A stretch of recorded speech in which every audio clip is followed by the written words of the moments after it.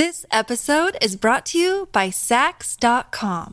At Saks.com, it's easy to find your new vibe. Dive into the Western trend with gold cowboy boots from Staud, or go full 90s throwback with platforms from Prada. You can shop for everything on your agenda, whether it's a breezy Zimmermann dress for a garden party or a bright Chloe blazer for brunch. Find inspiration for your new vibe every day at Saks.com.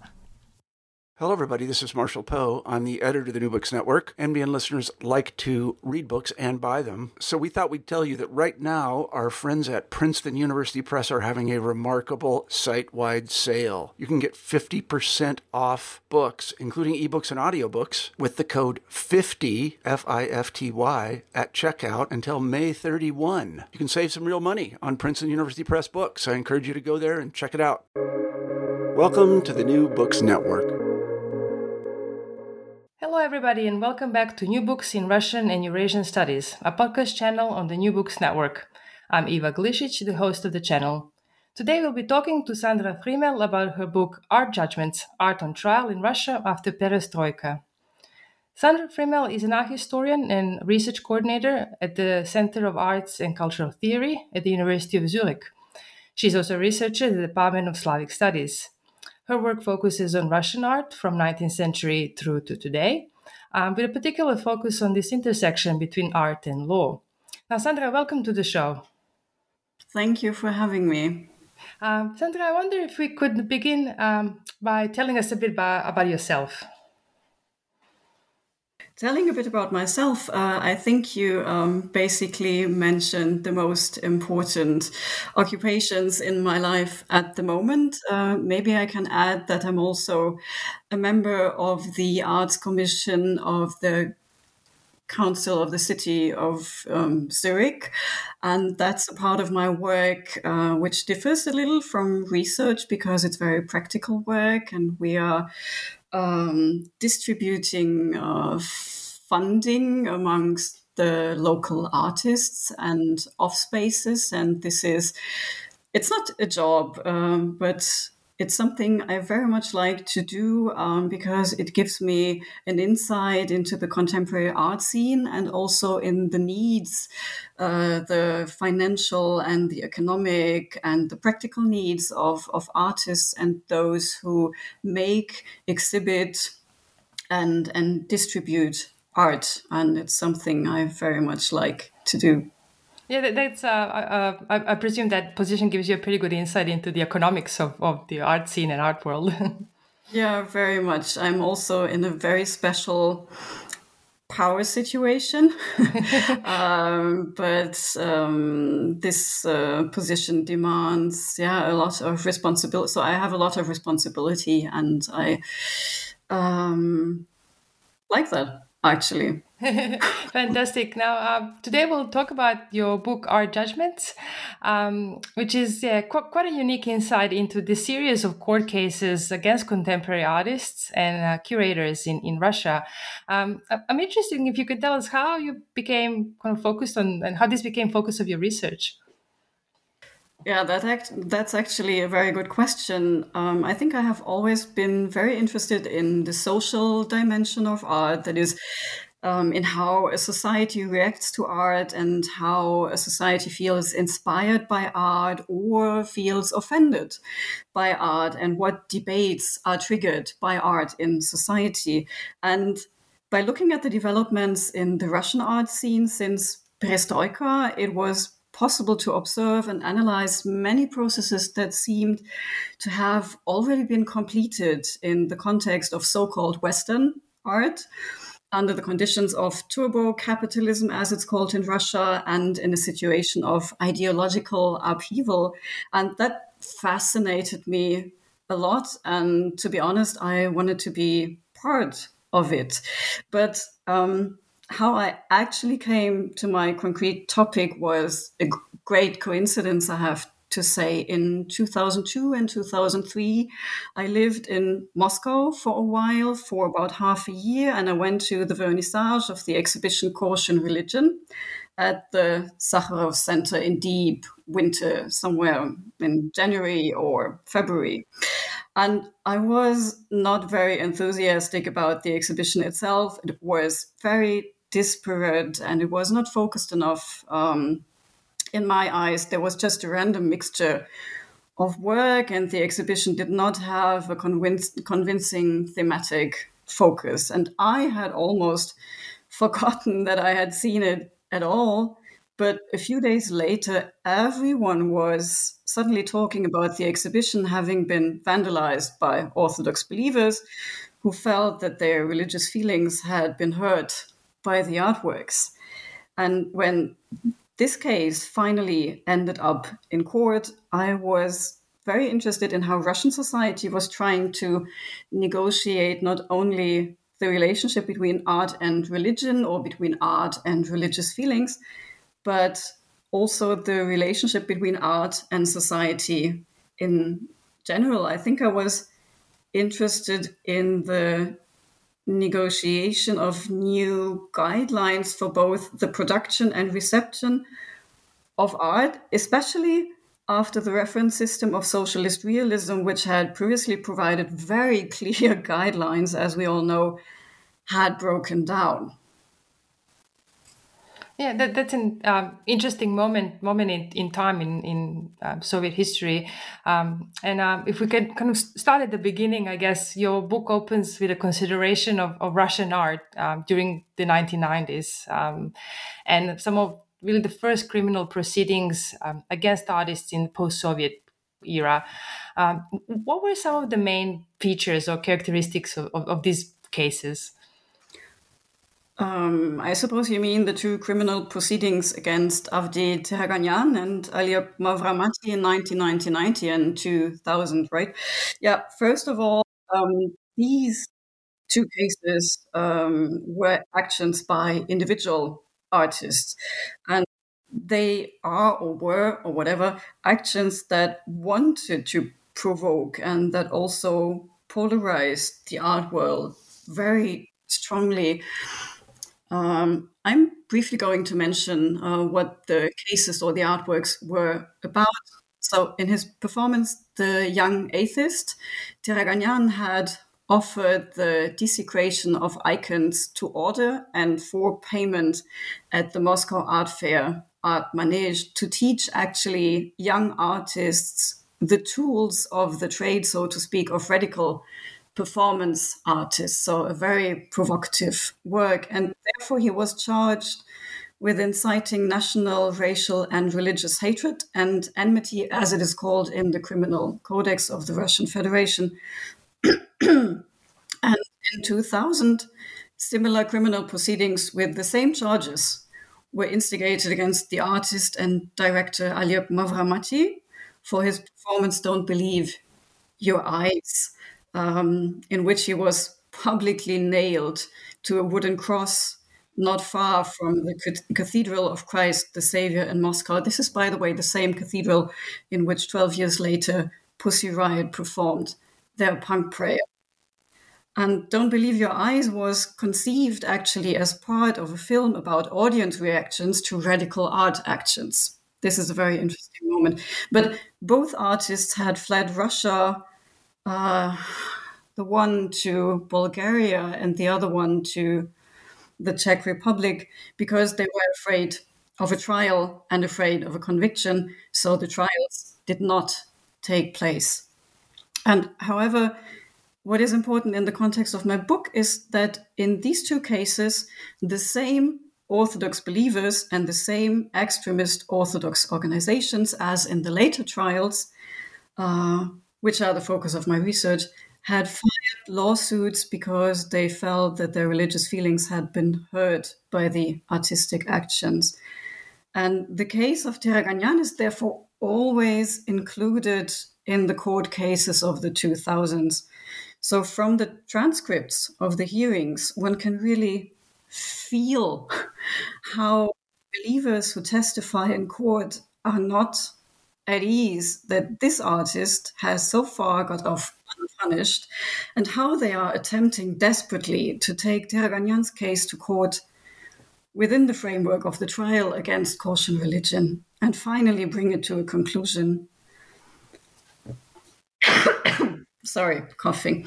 And this already shows how crucial the initiative of Orthodox, I call them grassroots movements, Orthodox grassroots movements, was for the prosecution at the beginning, so at the turn of the millennium.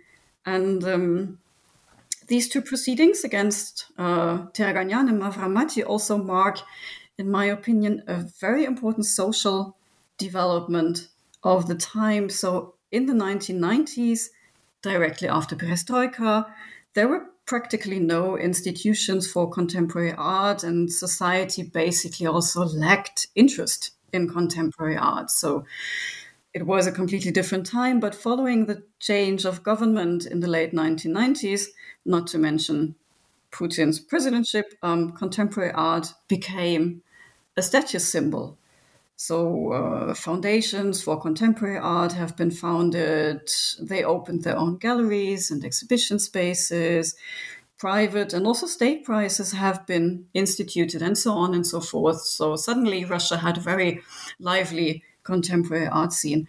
But this growing financial participation of the state and of private institutions in the contemporary art scene was also accompanied by an increased ideological interest and a need to control art, especially radical art, which Teraganyan and Mavramati did, to control art as it was controlled in the Soviet Union. And since the artists' unions, after the end of the Soviet Union, were no longer able to control art, I believe that the courts took over this function. And this is a crucial point, of my research in total, not only of this book, but in general. And that's a really interesting point, how those mechanisms shift, right, from those associations to the court space, and it had this growing perception of art that now has like this status symbol also means that art is becoming a battlefield in a way. Now, you just mentioned Caution Religion, and indeed the main portion of your study focuses on these two exhibitions, Caution Religion, which took place in 2003, and then Forbidden Art 2006, which took place in 2007. And they were both held at the Andrei Sakharov Museum and Public Center in Moscow. I'm curious, why did you choose to focus on art exhibitions as your case studies, rather than some of the artistic interventions that took place in public spaces? I have to say that I didn't consciously choose to focus on exhibitions rather than artistic interventions in public space. It wasn't about playing one off against the other. I was interested in a much broader perspective of artistic freedom.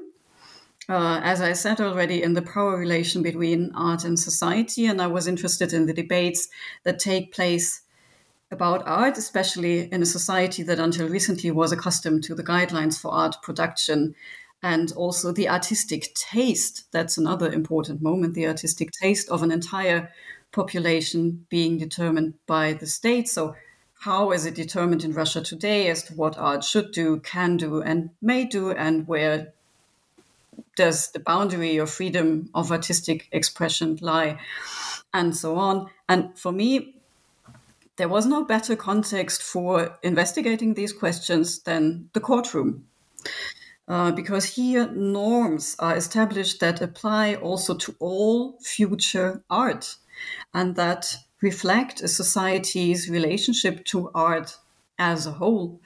And central to my study is not only the question of how art is debated in court by both prosecution and defense, but also the means by which the prosecution seeks to determine a normative concept of art and to establish it permanently in law also for future generations of artists, exhibition makers, and so on. And I was interested in how the art is deemed by society to be socially constitutive, is sought to be brought discursively into being by the staging in court of a concept of what art is supposed to be. I think one has take into account, of course, that Soviet society was highly juridified, meaning that various small and large issues were constantly negotiated in court form with prosecutors and defenders. Somebody stealing a book, somebody lending a book from a library and not returning it in a proper state. Such things. And these discussions in court form took place everywhere, in factories, in homes, or in exhibitions, just everywhere. And what I mean is that holding court outside the courtroom was a very widespread and well-rehearsed Soviet practice. And unlike Tiraganyan's or even Mavramati's action and other performances in public space in the 1990s, for which the artists only had to pay a fine, if at all, only the court cases against exhibitions and the organizers provided me with enough material, written material in the form of court opinions, minutes of meetings, and so on, to examine in detail the attempts to establish artistic norms in a legally binding way. And one also has to take into consideration that the languages spoken in the realm of contemporary art and in the courtroom are very different. And I also was interested in these differing languages.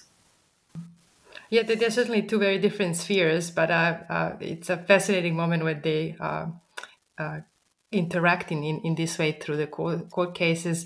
I'm interested to learn more about the trials, but before we move to this, maybe you can just outline a little bit the content really of these two exhibitions, Caution Religion and Forbidden Art 2006. What did they showcase?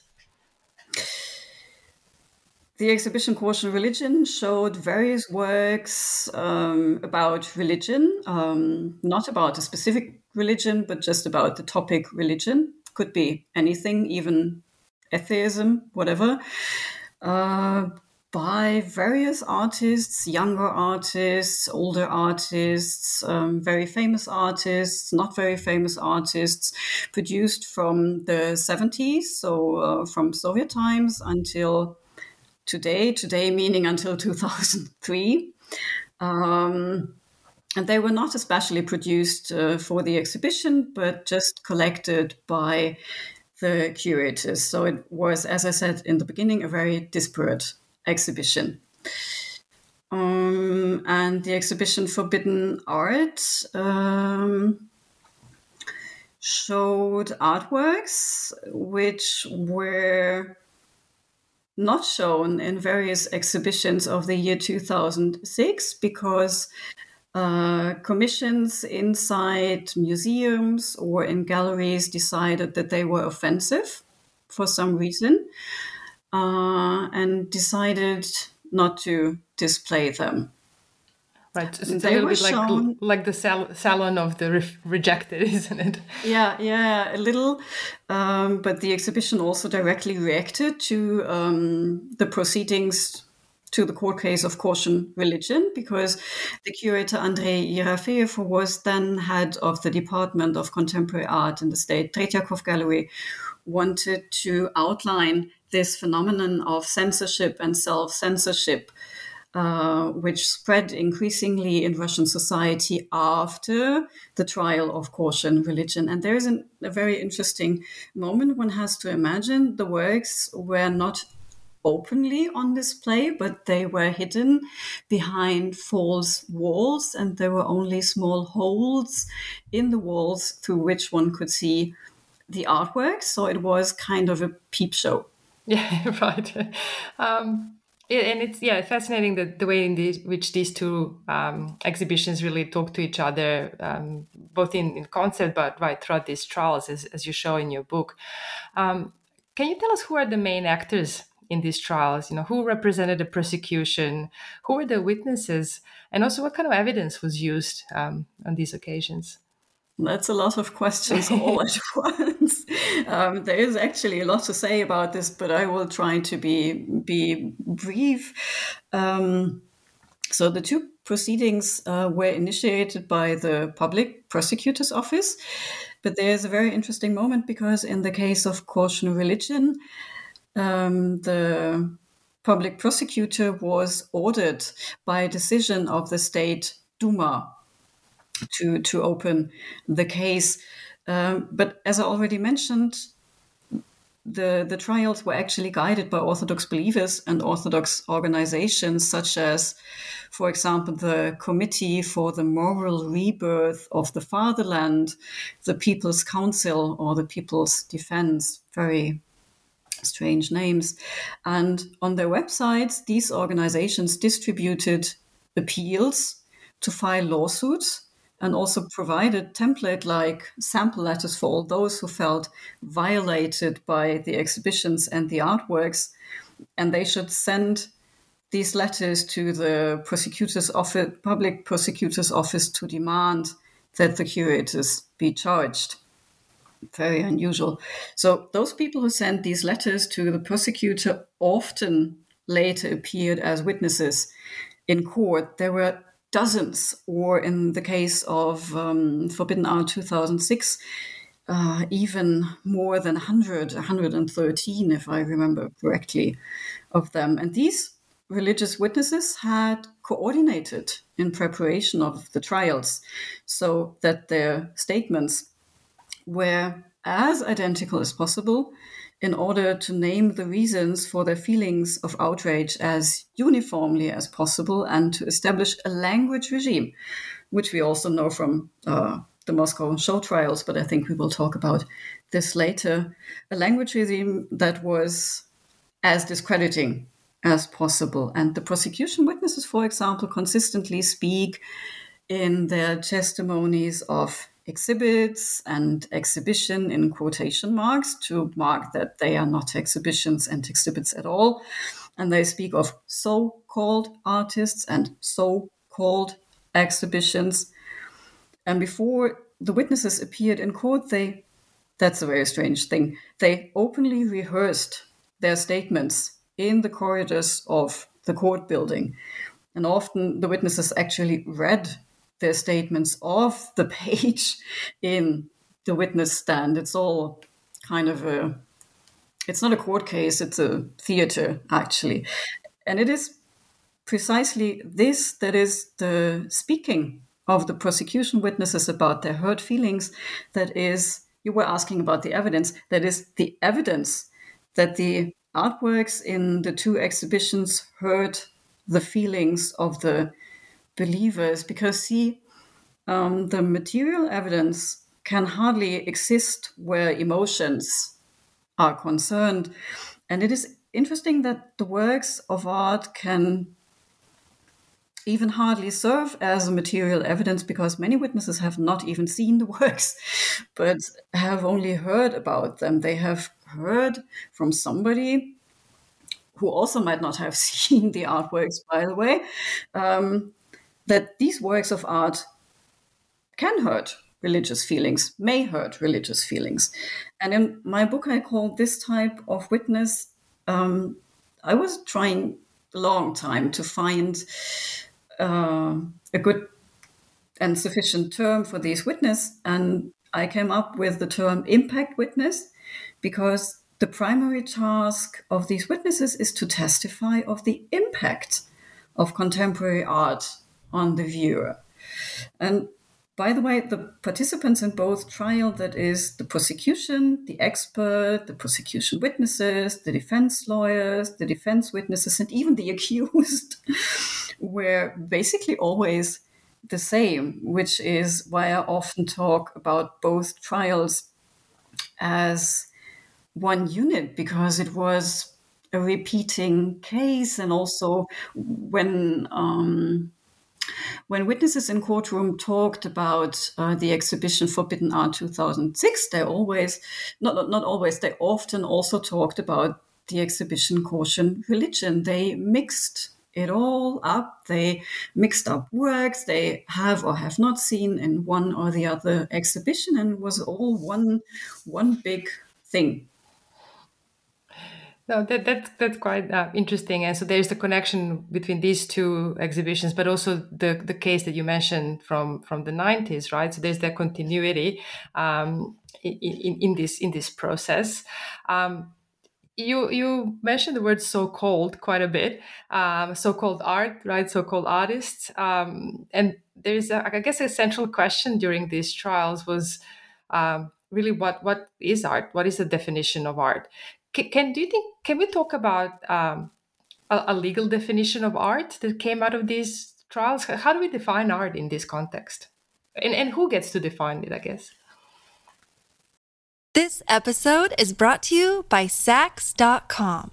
At Saks.com, it's easy to find your new vibe. Dive into the Western trend with gold cowboy boots from Stott, or go full 90s throwback with platforms from Prada. You can shop for everything on your agenda, whether it's a breezy Zimmermann dress for a garden party or a bright Chloe blazer for brunch. Find inspiration for your new vibe every day at Saks.com. That's a good question. That's a huge question. Where to start? The definition of art. I mean, that is almost right an impossible question. But then when you take it to the courtroom, right? Then what? Yeah, no, I'm just thinking about where to start because the witnesses of the accusation often try to define, so both parties try to define what is art. So which materials and which subjects, which topics are considered to be art. But the witnesses of the prosecution do it by outlining historical figures. They consider to give good examples for what is good art, for what is appropriate art. They are referring to the Russian wanderers of the 19th century, to Repin, Kramskoy, whoever there is. They are referring to Bruegel, they are referring to Da Vinci, and trying to outline very thoroughly which subjects good art has to display and which subjects are not allowed to use in the context for contemporary art. For example, religious symbols. So they, in their opinion, it's not allowed to use religious symbols in the context of contemporary art because it's a desecration of religious symbols. And the witnesses of the defense are not trying to define art because for them, as for everybody who is familiar with the context of contemporary art or art is what an artist or curator considers to be art. Maybe it's the question if it's good art or bad art, or if it's interesting art or not, but it's all contemporary art. And these concepts of good art and bad art, or what is art, differ a lot. But the lawsuits themselves did not lead to a new definition of art in the law. So there's two different layers. There's the discussion in courtroom where the question of what is art and how it can be defined is very crucial, but it didn't lead to a definition of art in law. But usually, even internationally, there is no definition of what is art in the criminal code because the concept of art is too changeable. You find a definition of art usually in the context of customs law. Sometimes it's very funny to read them. For example, in the US customs law, they have pages and pages of topics, of materials which can be used, but they are also a little outdated because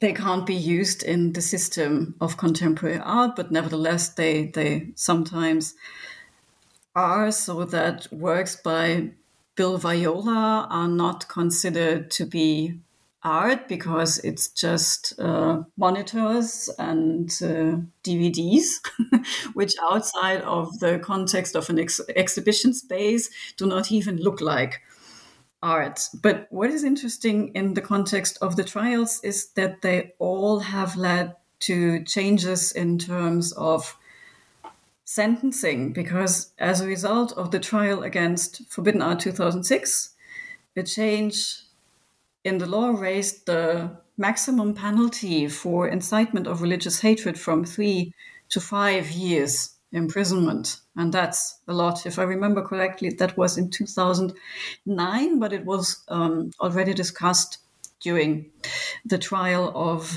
Caution Religion, and in 2013, already after the verdict against Pussy Riot, but again, already planned since the verdict in the case of Caution Religion. There were, again, very substantial alterations to existing law, because previously and this is a short quotation, insulting religious feelings of citizens or desecration of articles, marks, and emblems relating to world outlook were subject to a fine of just 1,000 rubles. I don't know how much it is at the moment, but it's really not a lot.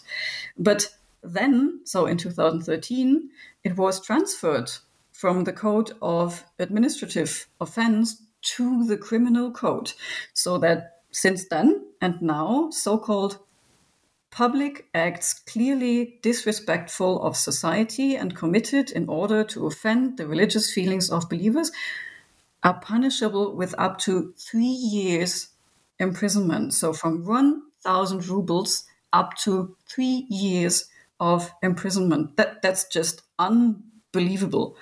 And of course, these are all measures of discouragement, as you can imagine. And the point was obviously to tighten existing law and to extend its scope.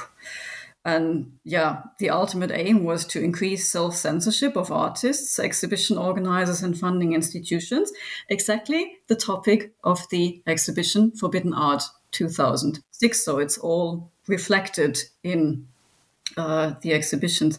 And another change to the law, sorry for talking that much about the law, but I find it as interesting as crucial. Another change to the law, which resulted from the proceedings against Caution Religion and Forbidden Art 2006 in 2013, had made the propaganda of non-traditional sexual relationships to minors, that's how it's called in the law, a punishable offense. And this for sure not only affects art, the media, film and theater, but potentially the entire LGBTQI community. And maybe you have read that just a few weeks ago, this restriction to minors, so propaganda of non-traditional sexual relationships to minors, was removed from the law, so that now the propaganda of non-traditional sexual relationships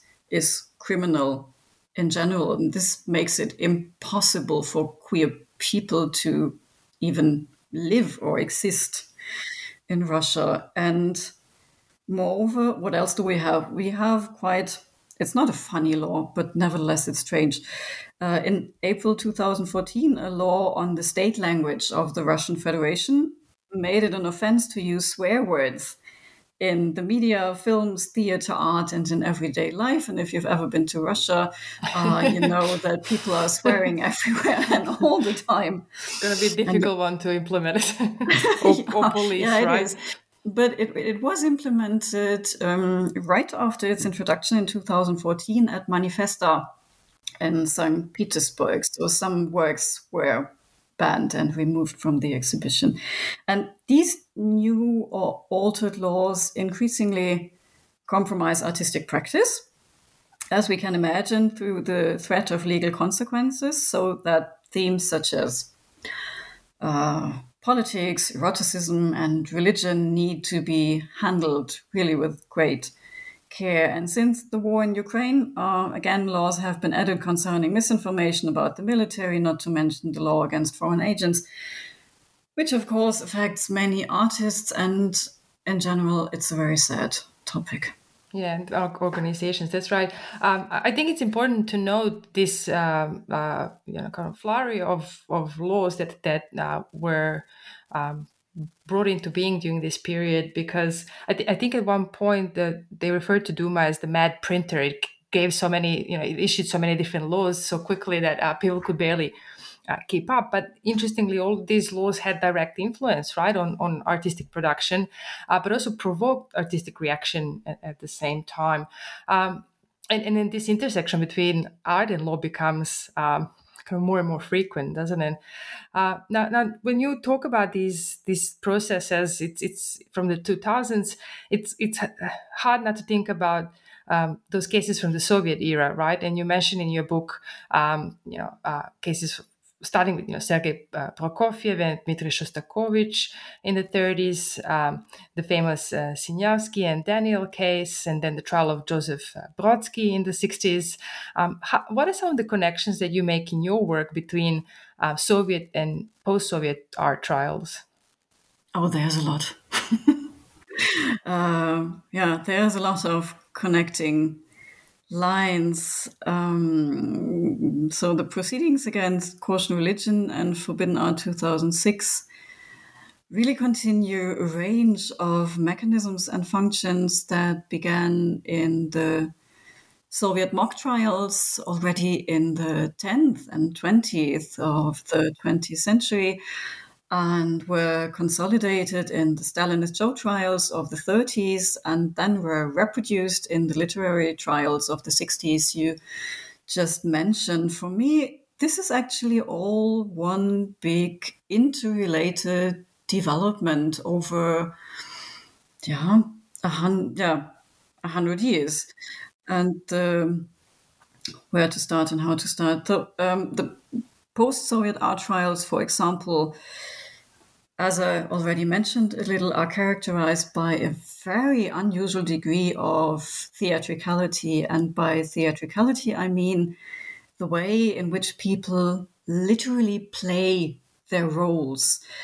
So holding court is always kind of a play because everybody has his or her role, the witnesses, the judges, and so on. But in the cases we are talking about now, they read the testimonies. I already mentioned that briefly. And the witnesses are even casted to take part in this play, which in my view links back to a strongly theatrical tradition of early Soviet show trials.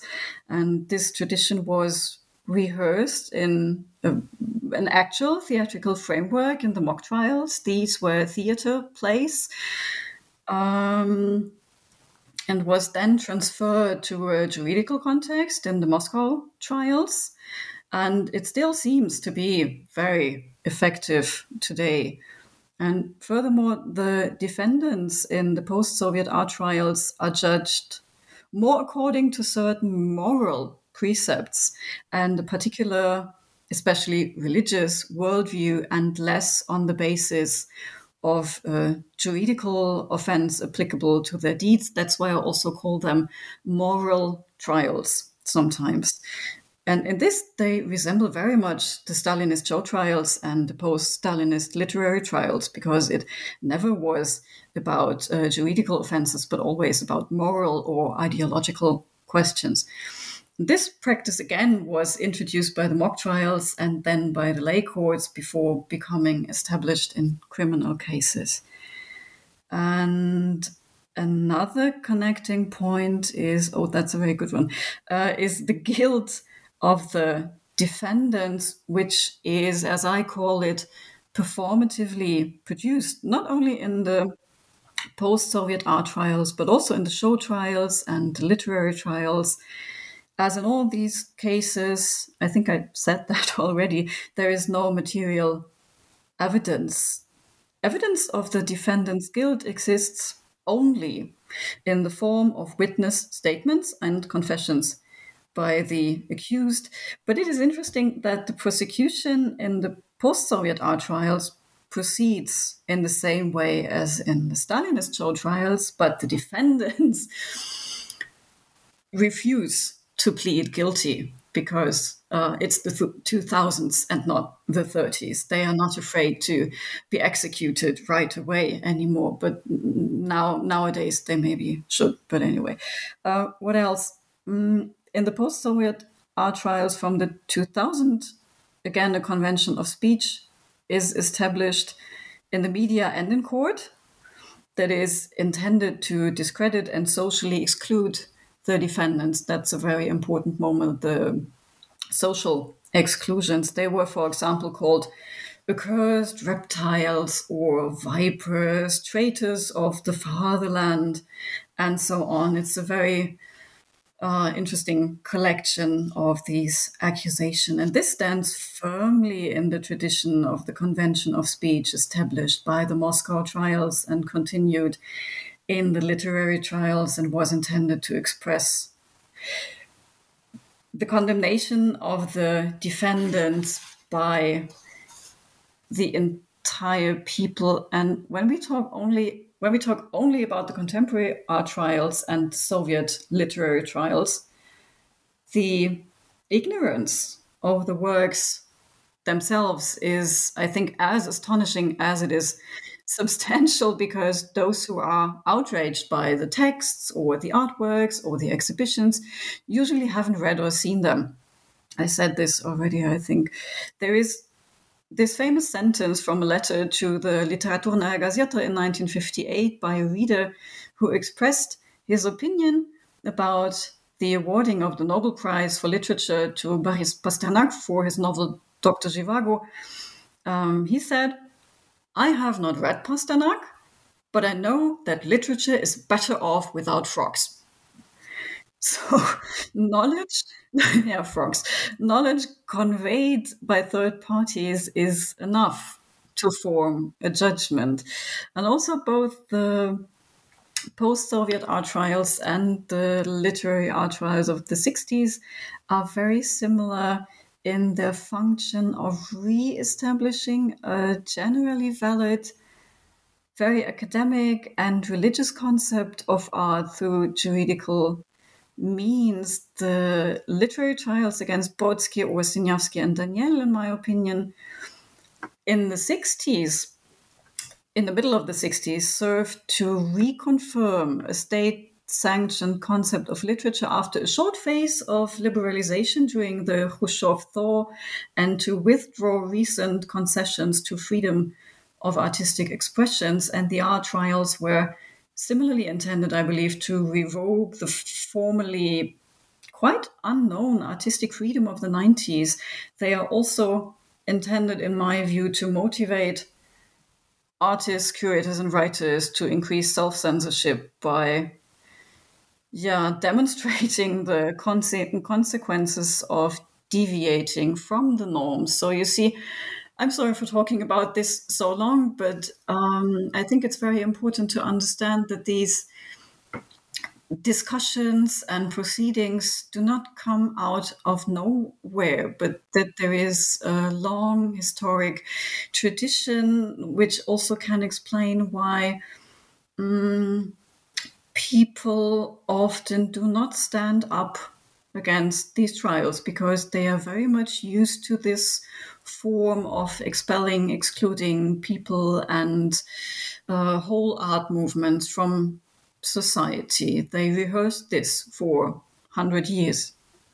Yeah, no, that's a really interesting point. And if you follow these trials closely as you did, you see these historical continuities on both sides. I mean, equally, the defendants tried to use these historical precedents to claim continuity between current regime and the Soviet regime, and the certain violence and brutality of those regimes, while the other side, right, uses this for its own purposes. So absolutely, the history is a huge part of these trials. Now, what I find quite interesting in your work is that you take a step back from Soviet and post-Soviet context, and you reflect on some of the international cases in which artists and curators have been put on trial. Now, you already mentioned some of the cases that were more in a, I guess, import sphere of things, right? Noting the famous, for example, case of Konstantin Brancusi and his attempt to import one of his famous sculptures to the US, and the whole debate whether this is artwork or is it this material that then needs to be taxed differently and so on. I'm interested if you can tell us a little bit about that comparative aspect of your book. That's a very important aspect, because I didn't want to write only about Russian cases without putting them in a context, and I didn't want to exotize them. That's why I included international court cases, and I included them to point out the particularities of the Russian trials, or even to point out that they are not so different from the international trials. So I included cases from the Brancusi case, which is maybe a US-American case because he wanted to import his work to the US. I included cases from Germany, Switzerland, but also from Poland, Japan, and other countries. And most of the prosecution and defense positions aren't limited to the art trials in Russia. When art is dealt with in court, apart from questions of copyright, the reason for this is mostly all over the world the contravention of conservative moral standards, injury of religious or national feelings, or the distribution of pornography. We didn't talk about pornography, but anyway.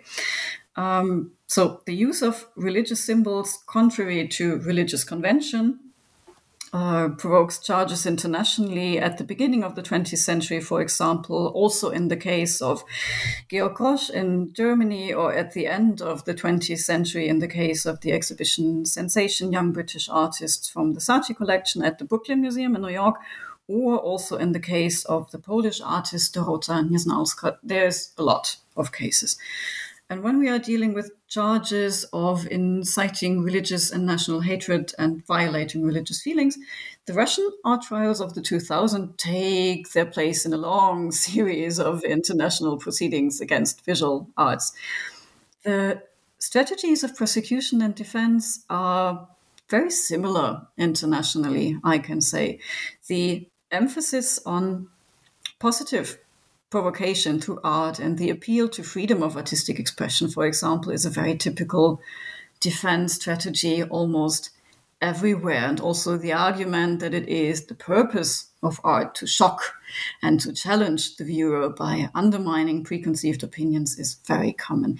But what distinguishes the Russian cases, however, is the defense's attempt to marginalize the art and its intention in order, I think, to offer the prosecution as little attack surface as possible. This I only know from the Russian trials. In other countries, the defense insists much more strongly on artistic freedom.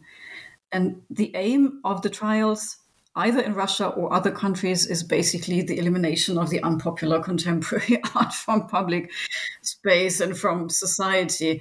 In countries where, this is interesting, in countries where art is state-funded, this is often done by withdrawing funding. For example, in the US or in Switzerland, there are very famous cases. But in the Russian context, in which there is almost no public funding for contemporary art, it isn't possible to argue the squandering of taxpayers' money. Right. Difficult. They are squandered elsewhere, right? Yeah, they are. Yeah, they are all in Swiss banks, but that's another topic. Sure. Instead, the prosecution attempts to expel art from the public sphere and force it back into private niches by describing it as socially harmful, as being an enemy to the people, an internal enemy, and what so on. I found it very interesting to find out that basically the arguments in a courtroom when it comes to discuss contemporary art and how it offends society or society's law is basically the same everywhere. No, that's really important aspect, I think, of your work, and it puts it in a little bit of a perspective, right? Because we often see the Russian cases, get quite a bit of media internationally, but it's not that common that you hear about a Swiss art trial, right? So it's quite a important insight into this topic. Yeah, that's why I included also 2 Swiss cases by Thomas Hirschhorn and Harald Nageli, and these also show the state of a society and to which offenses a society reacts. Yeah, absolutely. In the concluding part of your work, you reflect on 2 of what are certainly most high-profile instances of persecution of artists in contemporary Russia. And this is the trial of the Pussy Riot Collective and then the trial of Pyotr Pavlensky. How do these cases differ from the trials associated with Kosher religion and forbidden art that you focus on? I think before I answer that question, I just wanted to point out that the German version of my book was published in 2014, so I finished it in 2013. And that's why the case of Pussy Riot is not figured as prominently in my book as it might have been if I had written the book just recently. A lot of people asked me why I didn't include that case, but it was just a matter of time and of finishing a book and not writing it for decades.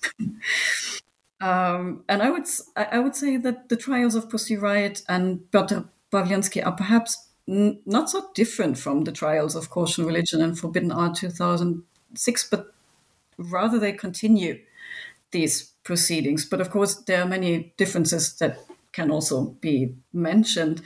For example, the most important is that the trials against the 2 exhibitions take place primarily in the realm of art exhibitions, whereas the trials against the individual artists or groups, Pussy Riot and Pavlensky, take place in the realm of political activism. And this has changed the charges, for example. So Pussy Riot's punk prayer or Pavlensky's various actions were no longer about incitement of religious hatred, but about hooliganism, whereby, that's an important point, hooliganism can also include the incitement of hatred, either out of religious motives or out of hatred against a social group. So you have even 2 accusations in one. The actions of Pussy Riot and Pavlensky, especially in public spaces, were aimed directly against the government's policies. And this was not the case with the exhibitions, or much more indirectly. In the case of Pussy Riot, it's also very interesting that the prosecution has repeatedly referred to the violation of church law, although the case was tried before a secular court.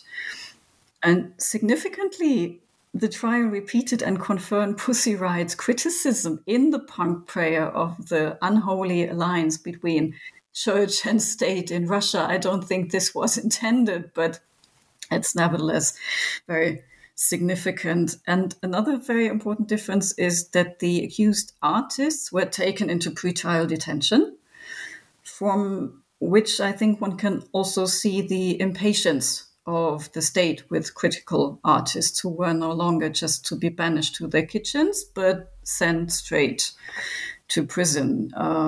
We all know that Pussy Riot spent 2 years in prison, and Pavlensky's mental condition was examined several times in the hope of committing him to a psychiatric ward, as was done in the Soviet Union with dissidents.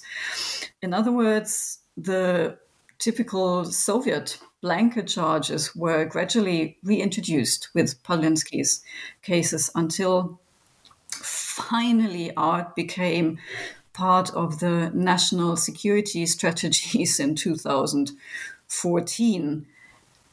Culture according to the national security strategies, shall now even contribute to the preservation of moral and ethical norms as an aspect of national security interests, and to the protection of traditional Russian spiritual values from being weakened by the so-called expansion of external cultures.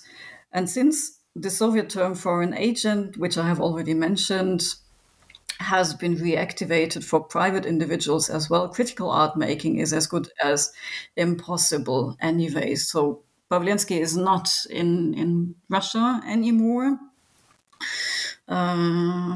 Pussy Riot either. So all those artists whom one might call dissidents, although I find it difficult to apply this Soviet term to today's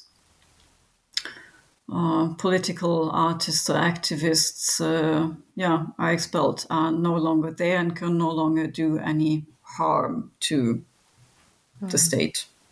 Yeah, and of course this state of exile, right, of artists is another thing that we recognize there. I find it quite fascinating that you finalize kind of your study with these two cases. Like, I think they do kind of escalate this story. And I think with the point where we look at Pavlensky's case, it really is, I think we're at the point where he's using art at the trial, right, as his medium. And he's really mastered kind of that interaction between the artist and the Russian legal system, and becomes part of an art practice. Yes, he has, because he is trying to stage, or he's trying to play with the same means as the state or the court is. Yeah, so he absolutely. was, for example, inviting to his trial witnesses, prostitutes, Yes. who haven't seen his work, but who testified for him. That means against him. And therefore showed everybody how the system works and how perverted the system is. Yeah, absolutely. I mean, he plays that kind of mirror, right? And you note in your book that he pushes this further in terms of accusations, stepping from vandalism not to kind of extremism, right? And terrorism, even terrorism. That's right. Even. That's right. Terrorism, and pushing that line further and further. It's a really kind of interesting evolution of this intersection between art and law that you trace here. But also Sandra, very sad. Absolutely. I wanted to thank you for speaking with us today and talking about your book. And I'm interested to know what comes after art trials. So what are you working on at the moment? Sometimes I think this topic never ends, and it actually doesn't. But it's very kind of you to ask. At the moment, I'm working on something completely different, but maybe it's not that different anyway, but it's definitely a much more historical topic. I'm currently part of a research group funded by the Swiss National Foundation on Art and Disinformation in Eastern Europe and the Soviet Union. So there's 4 of us, and I'm looking at Soviet caricatures and satire from the thaw, so from the 40s, 50s, and 60s, against Western abstract bourgeois art, as it was called. So at caricatures from Russia, Ukraine, Georgia, Hungary, Belarus, the GDR, and so on. And I'm interested in how this form of propaganda against Western abstract, non-figurative art actually provided a great deal of information about this forbidden form of art. So it may be even called a parallel art history. And for me, a very important keyword is information through disinformation. So how people came to know about this abstract art through the caricatures, which were used to teach them that they should hate this art. It's a very strange working mechanism. And I'm also interested in how one can retrace an imperial understanding of art on the basis of the supremacy of the Russian satirical magazine Crocodile, And I'm planning a book with lots of visual material. And now it's, as you can imagine, difficult to go to Russian archives. And I have to work a bit around this. That's why I also included Georgia and Hungary and so on. And for all of us who are specialized in the field of Eastern European art history or Russian art history, it's very difficult at the moment, and we have to find our ways to unveil this imperialistic view also in art history. Yeah, no, that's sounds like terrific projects, and I know so. They're quite challenging at the moment with respect to access to archives and other sources. But I wish you best of luck, and I do hope that you will come back and talk to us about your projects in the future. Thank you again. Thanks a lot, Iva. It was a pleasure talking to you.